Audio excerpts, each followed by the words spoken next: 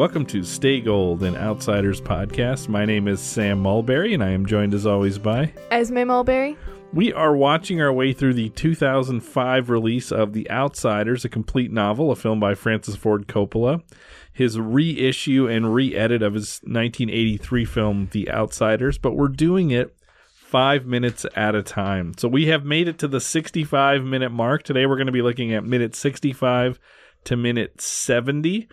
And I think, Esme, it is safe to say this is a 5 minutes we're pretty excited for. Yeah. If you've been listening to the last few episodes, we finally have made it out of Windrixville, and we get a bunch of characters back now. So there was a lot of two-character scenes, and now we get an injection of a lot of characters from the beginning of the movie returning. So this is a very fun 5 minutes to watch. But before we get into that 5 minutes, do you want to remind us of where we've been and a little segment we call Previously on Stay Gold? So in the last 5 minutes, it starts with Johnny, Ponyboy, and Dally still at the Dairy Queen. They're talking about how the Socias and Greasers are going to have this big rumble. Dally mentions that Cherry Valance has turned spy for the Greasers. Johnny says he wants to turn himself in because Ponyboy and Cherry will testify that it was self-defense. Dally tries to talk him out of the idea of turning himself in, but they don't really finish the conversation because when they return to the church, it's on fire. They find out there's some kids trapped inside.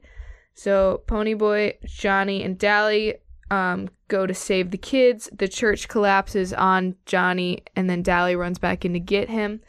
And then the 5 minutes ends with a shot of ambulances. And yeah, that's where it ends. Presumably heading to a hospital. Yeah, we don't know yet. Yeah. So this 5 minutes starts inside one of the ambulance. We get a close-up of Ponyboy's face in profile.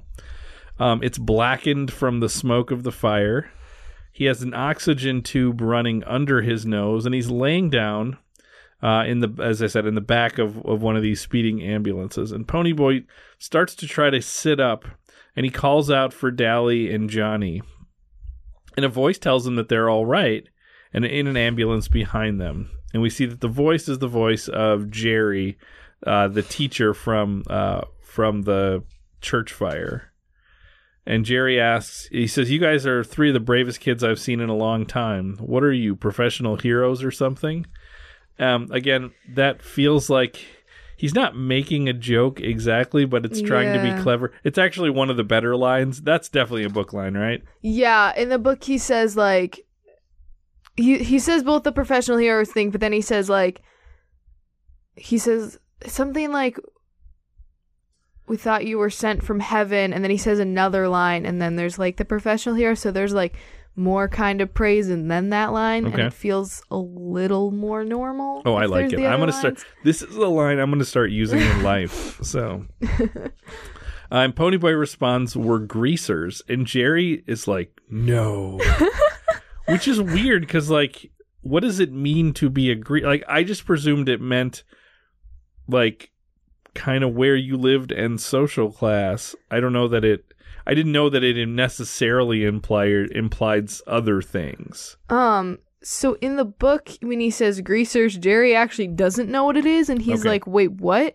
And then he says, like hoods, JDs, and then he says, Johnny's wanted for murder, and Dally has like a big police record, and then Jerry's like, like he says the line like, "Are you kidding me?" Like it's okay. So there's a little bit more to it. Yeah. Jerry doesn't necessarily know what a greaser is just by saying that. And Ponyboy continues by saying, take me to town, and you'll find out pretty fast who I am. So, that's really interesting to know from the book that there's a little bit more to his response because it's a little strange, but it works. And in the book, also in this conversation, there's a whole thing where Ponyboy asks him like, "Are Johnny and Dally okay?" And he says like. He then like kind of explains which one's Johnny, which one's Dally, and Jerry says that Dally is probably going to be okay, but he doesn't know about Johnny. Okay, so we get introduced a little bit quicker to the nature of their injuries, things like this. So we cut to a hospital waiting room. We see Jerry and Ponyboy are sitting, and Ponyboy starts to light up a cigarette. Jerry tells Pony that he shouldn't be smoking because he's a young man and it's a bad habit. Now, it's important to note that Jerry is also smoking at this point. Ponyboy points that out, and Jerry says, "I'm older than you. I've been smoking for a long time." Yeah. So it is one of those. It's one of those great, like, I think, kind of commentary moments on, like, the problem with, do as I say, not as I do. That Jerry's trying to make a point to Ponyboy, but Jerry himself is, can't follow through on that himself. Yeah, it's also kind of funny too, because at least in the book it's mentioned that, like, Ponyboy passes out from, like, inhaling too much smoke, and then he's smoking. Well, the visual's funny because his face is still black from the from all the smoke and the fire, and he looks like he is literally burnt to a crisp, and then he's lighting up a cigarette. He's smoking, yeah. So it's definitely kind of a visual gag. At this point, we see nurses and paramedics roll Johnny and then Dally by on hospital beds. Johnny seems out, but Dally's definitely awake, and as he rolls by, he points at Pony and says, "If you ever pull a stunt like that, I'm going to kill you." Yeah. Now, at this point, we get a music cue, and it's a music cue we should be familiar with because this is the third time that we hear the strains of Elvis's "Tomorrow Is a Long Way," "Tomorrow Is a Long Time," and as he hears this, or as we hear this, Ponyboy looks up the hall, and he sees Soda Pop, and he rushes to him and gives him a big hug.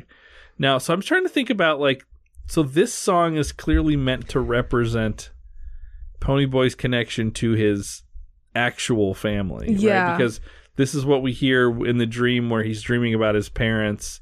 This is what we hear in the dream where he's dreaming about his brothers when he's up in Windrixville. And now that he's back with his brothers, we hear this again. Tomorrow is a long time. So clearly, this is the anthem of Ponyboy and his family. So we see Soda check out Ponyboy's bleached and knife-cut hair. And again, it is interesting how, like, maternal Ponyboy seems, or in Dally, like if we think about the dynamics of that family, like, Ponyboy or Soda Pop, not Ponyboy, Soda Pop is very maternal, and we'll see Dally is maybe more paternal. You mean Derry or? Sorry, Derry is more paternal. A lot of strange names I'm struggling with at this point. My head's just kind of a mess. Yeah.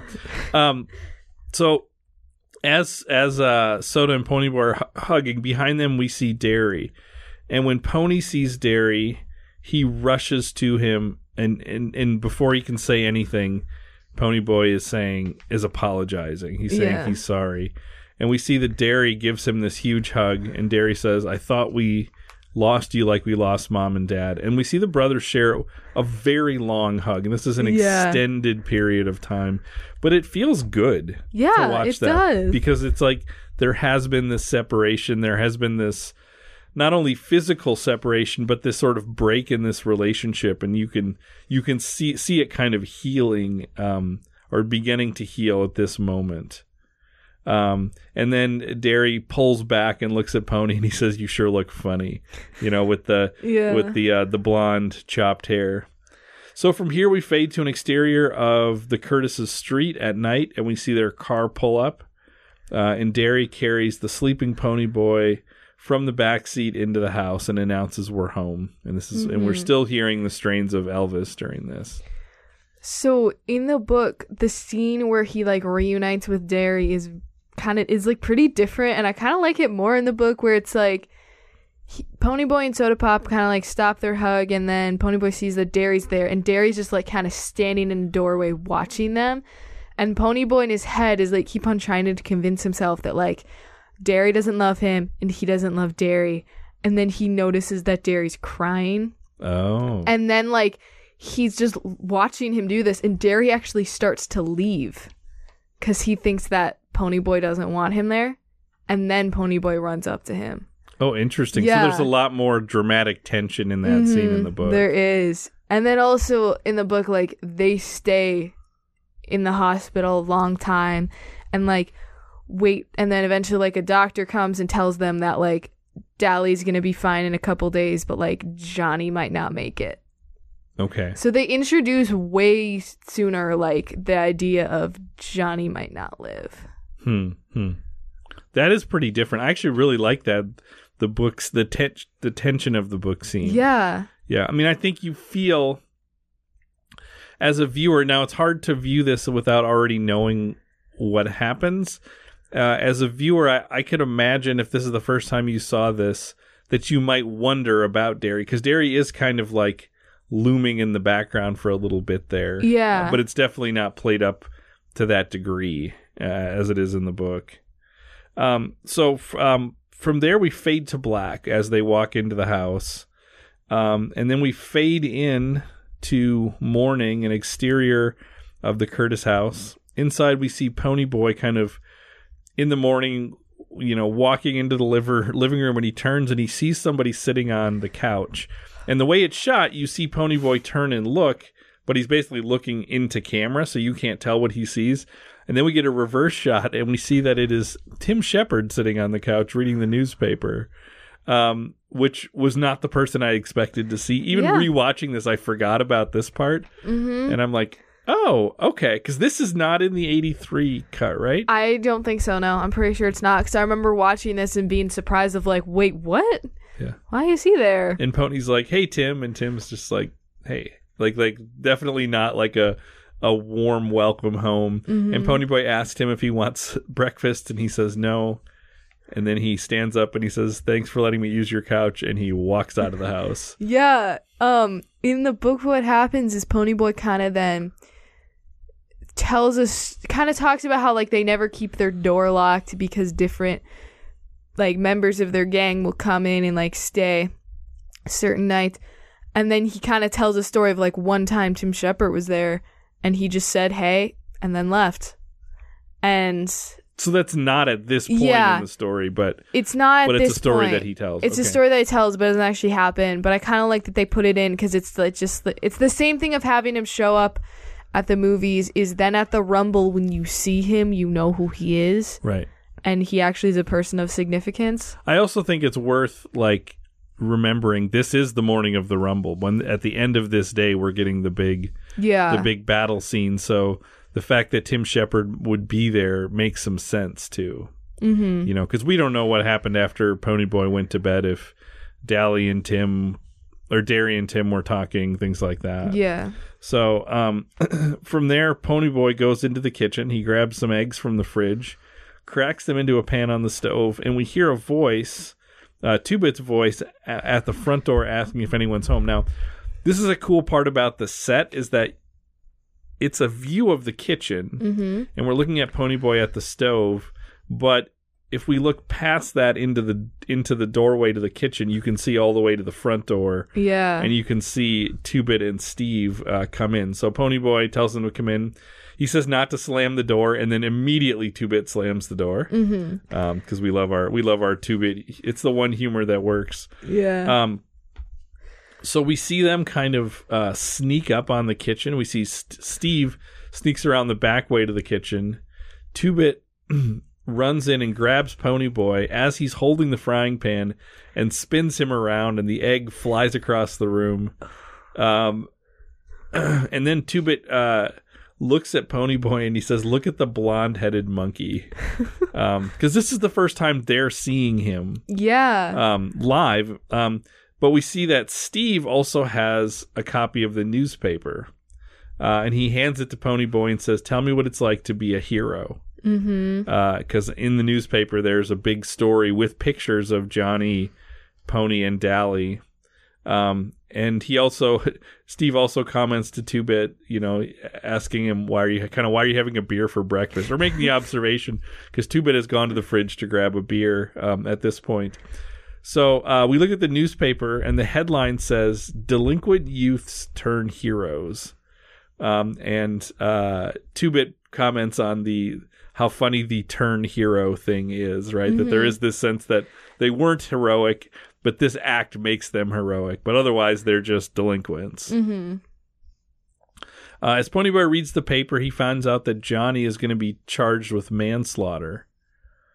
But then he comments and says, what does it mean if he recovers? So here is the first time that we're seeing Ponyboy start to reckon with, like, Johnny might be hurt really bad. Yeah. Yeah, I mean, that's been introduced in the book, but not in the movie. So here's the moment when he sees that. And then Steve points out how it also says that they saved the kids from the fire. He said they'd have been dead if it wasn't for you. So 2-Bit speculates that Dally's going to be mad that they didn't mention his police record. And Ponyboy keeps reading, and he one of his comments is that this is all about our family. It's all about Derry and Pony and Soda. And he says now they're thinking about putting me and Soda in a boys' home. So he's learning all of this by reading this newspaper article, which is really interesting, to think about. Like that's how he's getting the information, not from the people around him. Steve says, "Oh hell, Ponyboy, they don't do that to heroes." And here's where we get into like small details that I love. As he's saying this, Steve is cutting and then holding in his hand a huge piece of chocolate cake. Now, one of the things in this scene, I think it's in this scene in the book. It is this scene. They talk about breakfast at the Curtis house. So tell me about breakfast at the Curtis house. Okay, so Ponyboy says that all of them like eggs, but in different ways. And the way Soda Pop likes them is with grape jelly, and I think that's disgusting. Yeah. And then fried eggs with grape jelly. Yeah. And then he also says that like they always have chocolate cake at breakfast, which seems really bad for you. And it's just like... It is funny, though, but if you think about, like, a donut at breakfast, you're like, yeah, that's fine, whatever. Yeah. But there is something about, like Steve just has this big hunk of chocolate cake that he's eating. Mm-hmm. So I like that they have that detail in there. But, like, the eggs and jelly thing is worse. Yeah. It's much worse. Yes. They also haven't cleaned up those eggs off the floor yet. That's actually something I really appreciate about the book. Is that he mentions that during this conversation, 2-Bit cleans it up. And it's like, yeah, they're actually going to clean up. And also, I kind of like that it's not Ponyboy who cleans it up. It's like 2-Bit has some sense of responsibility, but then like it stresses me out in the movie that no one cleaned it up. Well, what does 2-Bit leave the kitchen? I'm trying to remember. Because Ponyboy starts talking to... No, 2-Bit goes into the dining room and goes to the table. You're right. They just walk out of the kitchen and it's like, come on, guys. 2-Bit, you need to be better at that point, right? So we have Steve with the big hunk of chocolate cake. And Ponyboy steps into the bathroom and starts to comb his hair. Steve asks where Soda and who he refers to as Super Dope are. And then Soda pops out of the shower wrapped in a towel. So it's like Ponyboy was in the bathroom but didn't realize maybe that Soda was there. Or he knew he was there but didn't care. Yeah, I mean the door's open. Yeah. So now we have sort of Soda Pop just sort of inserts himself into the conversation. And then we see Derry sneak up behind Steve and lift him off the ground and I basically ask him, "What did you say? What did you call me?" Which is like, this is the first time that Derry seems playful at all. Yeah. It's... Okay, this is what I find really interesting about this scene, is that in the book, Steve calls him Superman, and then Ponyboy kind of says, like, in the narration that, like, they all call him that from time to time, and then he says that one time Steve made the mistake of referring to Derry as all brawn, no brain, and in this scene, Steve says that, but Ponyboy says in the book that Derry like hit him in the face and then like never forgave him for it, where in the movie they have him say it and it's just like he doesn't really care. It's just kind of laughed off. Yeah. But I mean, so this is what we're talking about in terms of like some fun is injected back in. Like we're out of Windrixville. We're out of sort of the darkness of like the greaser soch and the stabbing and all that, and now it's like it's fun. You get this little snapshot of sort of life together with this group, and you sort of realize like, oh, I could have done with more of this. This is kind of great. It partially because you have this great cast that you get to see them play with each other and play off each other a little bit. So Pony goes over to Derry and asks if he's heard about the juvenile court thing that he read about in the newspaper. And Derry says, the cops told me last night. Soda announces, he says, hey, I tell you what, after we stomp the socias real good, me and Steve are going to throw a party and everyone's going to get ripped. And here we get my favorite Tom Cruise shot. Well, there's a couple favorites, but one of my favorite Tom Cruise shots of the movie, we see Steve kind of fist pumping and he just yells out this, what is in the captions, "Awoo woo." I can't do it, but like this is like there's a pretty good gif of this out on the internet, because it is like young, scrawny, bad teeth Tom Cruise with chocolate cake all over his face, like celebrating, and he looks insane. It's kind of great, but he's embodying Steve. Yes, here. And I will say, and I mentioned this, I don't know if you noticed, but like Cruise is trying to do the Oklahoma accent. Yes. Like he's going for it here. That's what I appreciate about him, is like he's not really a big character. Even in the book, the character kind of fades into the background, but like he does a good job with the scenes he's in. Absolutely. Which is I think very Tom Cruise-y of him to do that. Mm-hmm. So Derry asks Soda where he's going to get the money for this, and Soda says, I'll think of something. So Ponyboy walks out onto the porch, and Soda's sitting down on the couch watching TV, and he announces to 2-Bit that Mickey's on TV. So 2-Bit, Steve, and Soda sit and watch a Mickey Mouse cartoon on TV. Now, I need to point out, we talk a lot about great nonverbal acting. Mm-hmm. I don't know if you notice this, but do you notice what Estevez's face looks like as he walks into the room? Yes. And looks at the TV and then like sits down and watches the TV. He's enraptured. Yes. It's like he is like magnetically drawn to watching a Mickey Mouse cartoon. I loved that. He both looks like really excited, but also like he's intensely watching it and is like really into it. Yeah. So then Derry calls out to Pony and walks towards the door, and that's where the 5 minutes ends. What I love about this is I feel like all of these characters, even Derry, we get their youth. Yeah. We get a sense of their youth in here, and we get a sense of like, it sort of feels like a dorm room full of guys, like there's not a lot of there's no parental supervision other than what Derry provides, and we get a sort of a younger take on Derry here. This is one of my favorite little segments of this movie. I don't know that I thought much of it the first time I saw it, but I really like this. I really like the snapshot we get here. The first time I watched this, I actually both like this scene because I like seeing all the people, but I also didn't because it's like so much stuff is happening. It's hard to like pay attention to what's actually being talked about, and there's some actual like really important things that are being said. But then like if this like the second time you watch it and you really look at it, you're like, oh no, this is like really good. Well, and in terms of filmmaking, again, the set of the house is great because you can see into multiple rooms from one space, so people can be doing different things, and the dialogue crosses over with each other. So it's like there are multiple conversations going on. Or, like you get with young people will just announce things loudly and take like when Pony asks Derry about the juvenile court thing, Derry answers, and then all of a sudden Soda Pop just takes over the room and makes this announcement about a party, and it's just like, I'm the louder voice right now. Here's what we're gonna do. Yeah, and I all that feels genuine and great. I really like this 5 minutes. Mm-hmm. Especially, well, I like the part in the hospital. I love the brothers getting together in the hospital, and then coming into this. I love the weird little Tim Shepard moment as well.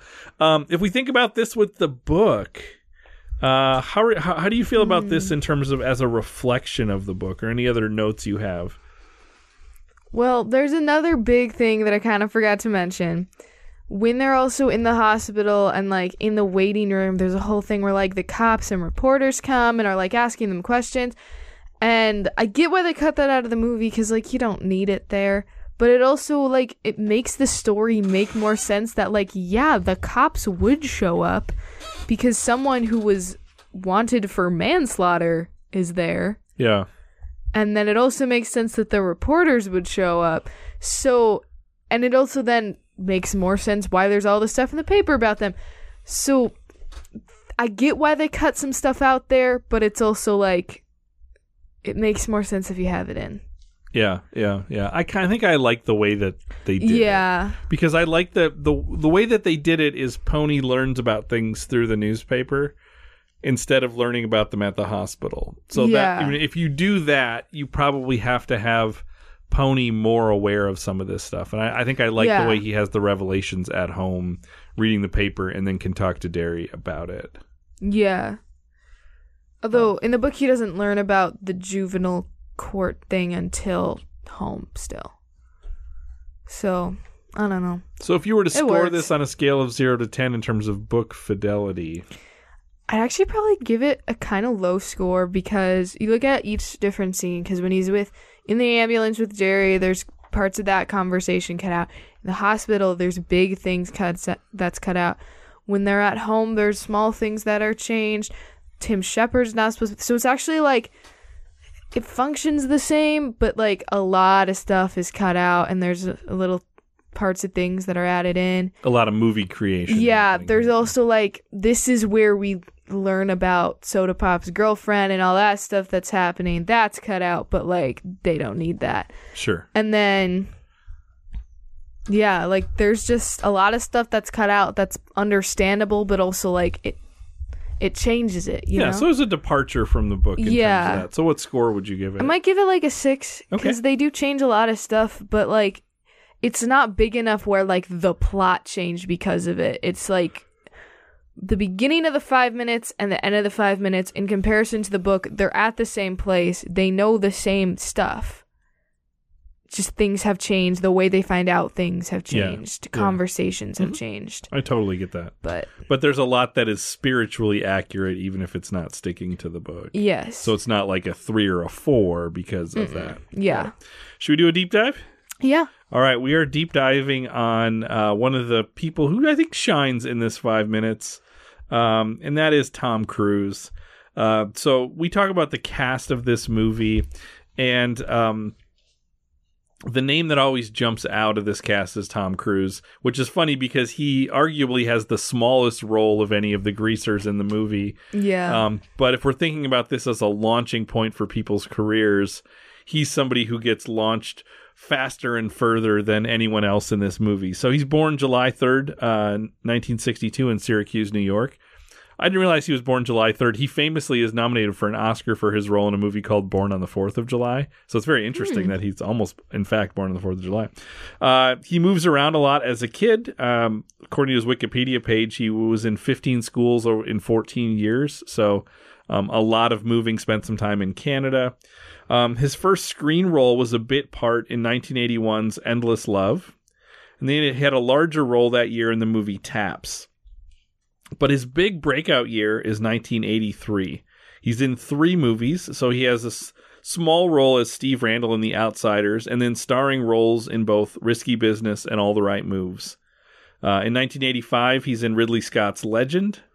But then 1986, he becomes a bona fide movie superstar with his roles in the movie Top Gun and The Color of Money. So Top Gun makes, I think, $357 million worldwide. The Color of Money is a Martin Scorsese movie with Paul Newman. So it's like one very prestige-y movie that he shines in, and then Top Gun is this huge box office winner in 1986. So at that point, he is just a huge name. Cruise... Top Gun is the first movie that Cruise is in that you would consider a blockbuster. So if we say a movie that makes $100 million, it's the first of those movies that he's in. Over the course of his career, he ends up starring in 30 movies that gross over $100 million. And a lot of them a lot more than $100 million. So I have a little table here in our notes. I was curious in terms of how do we illustrate the massive superstarness of Tom Cruise's career? So I went through and looked at the total worldwide box office gross of every film that the 8 main actors, young actors in The Outsiders, so Cruise, Diane Lane, C. Thomas Howell, Rob Lowe, Matt Dillon, Patrick Swayze, Emilio Estevez, and Ralph Macchio, of all the movies they were in, what was the worldwide box office gross, and then added those up.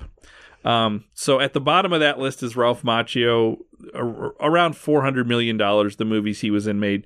But if we think about it, Macchio basically is in the 2 Karate Kid movies, which are $130 million movies, and then My Cousin Vinny. But beyond that, he's not in that much. Everybody else, there is over $1 billion for their career, but most of them are close to $1 billion. Now, what was interesting is number 3 on the list is C. Thomas Howell. And when we talked about Howell as not having much of a movie career, but he's in 2 enormous movies. He's in E.T. before The Outsiders, which is like I think a $700-800 million movie worldwide, and then he's in The Amazing Spider-Man. So that pushes him to $1.8 billion for his career in terms of the movies he's been in. Diane Lane is $4.5 billion because she plays Martha Kent in the DC cinematic universe. So she's in a number of big movies there. So again, Diane Lane is second with $4.5 billion. Tom Cruise, the 48 movies he's been in have grossed over $12 billion. So another way to think about this is if you add up the 7 other actors in their career, all of their films have grossed $12 billion. Cruise by himself has grossed $12 billion. And another thing is a lot of these are, maybe C. Thomas Howell has a small part in E.T., a small part in The Amazing Spider-Man. Tom Cruise doesn't play small parts. All of these movies, if Cruise is in it, with very few exceptions, he is the main star of that movie. So just a megawatt star coming out of this cast. Additionally, Cruise has 3 times been nominated for Oscars for acting. Born on the 4th of July in 1990, Jerry Maguire in 97, and Magnolia in 2000. And he was 7 times nominated for Golden Globes, winning 3 for those 3 movies. So Cruise is, of all the stars that launch out from The Outsiders, Cruise is by far the biggest star of those. It's kind of weird to try to summarize, like, what do you say about Tom Cruise? Well, he's a big movie star, is what you can say. And I would say his movie that came out this summer is his highest grossing movie of all time, at already over $1.2 billion for Top Gun Maverick. So he's still making huge movies. Should we go to Who Won the Five? Let's give out an award. So this is a long list of nominees. We have C. Thomas Howell as Ponyboy Curtis. We have Matt Dillon as Dally Winston. Rob Lowe as Soda Pop. Patrick Swayze as Derry. Emilio Estevez as 2-Bit. Tom Cruise as Steve. And I kept Gaylord Sartain in as Jerry because he actually has more lines in this 5 than he did in the last 5. Yeah. He's not winning. I think we know who we want to pick. Is there anybody else you would highlight as contenders? I think Patrick Swayze does a really good job. I like Swayze in this. I think he does. Yeah, he's really good. I don't know other than that. Yeah, I mean, I love Estevez, but this is not great Estevez. Yeah, this is not Estevez. Although the look on his face when he sits down to watch Mickey Mouse, when I saw that, I'm like, is he number 2? Is he number 2 in this scene? Yeah, because it's kind of great. But who's the winner here? It's Tom Cruise. It's Tom Cruise. This is maybe his best moments in this movie. We're not going to get a lot more of him. We get a little bit around the Rumble, and but I think this is some top tier Tom Cruise, from the accent to the like weird energy that he has. Yeah, to the gifable celebration when he hears about the party. Like it's kind of the best. Yeah. If you haven't seen that gif, do yourself a favor and just do a search for Outsiders Tom Cruise gif, and I'm sure it'll be in the top 10 things that come up. It's pretty great. Mm-hmm.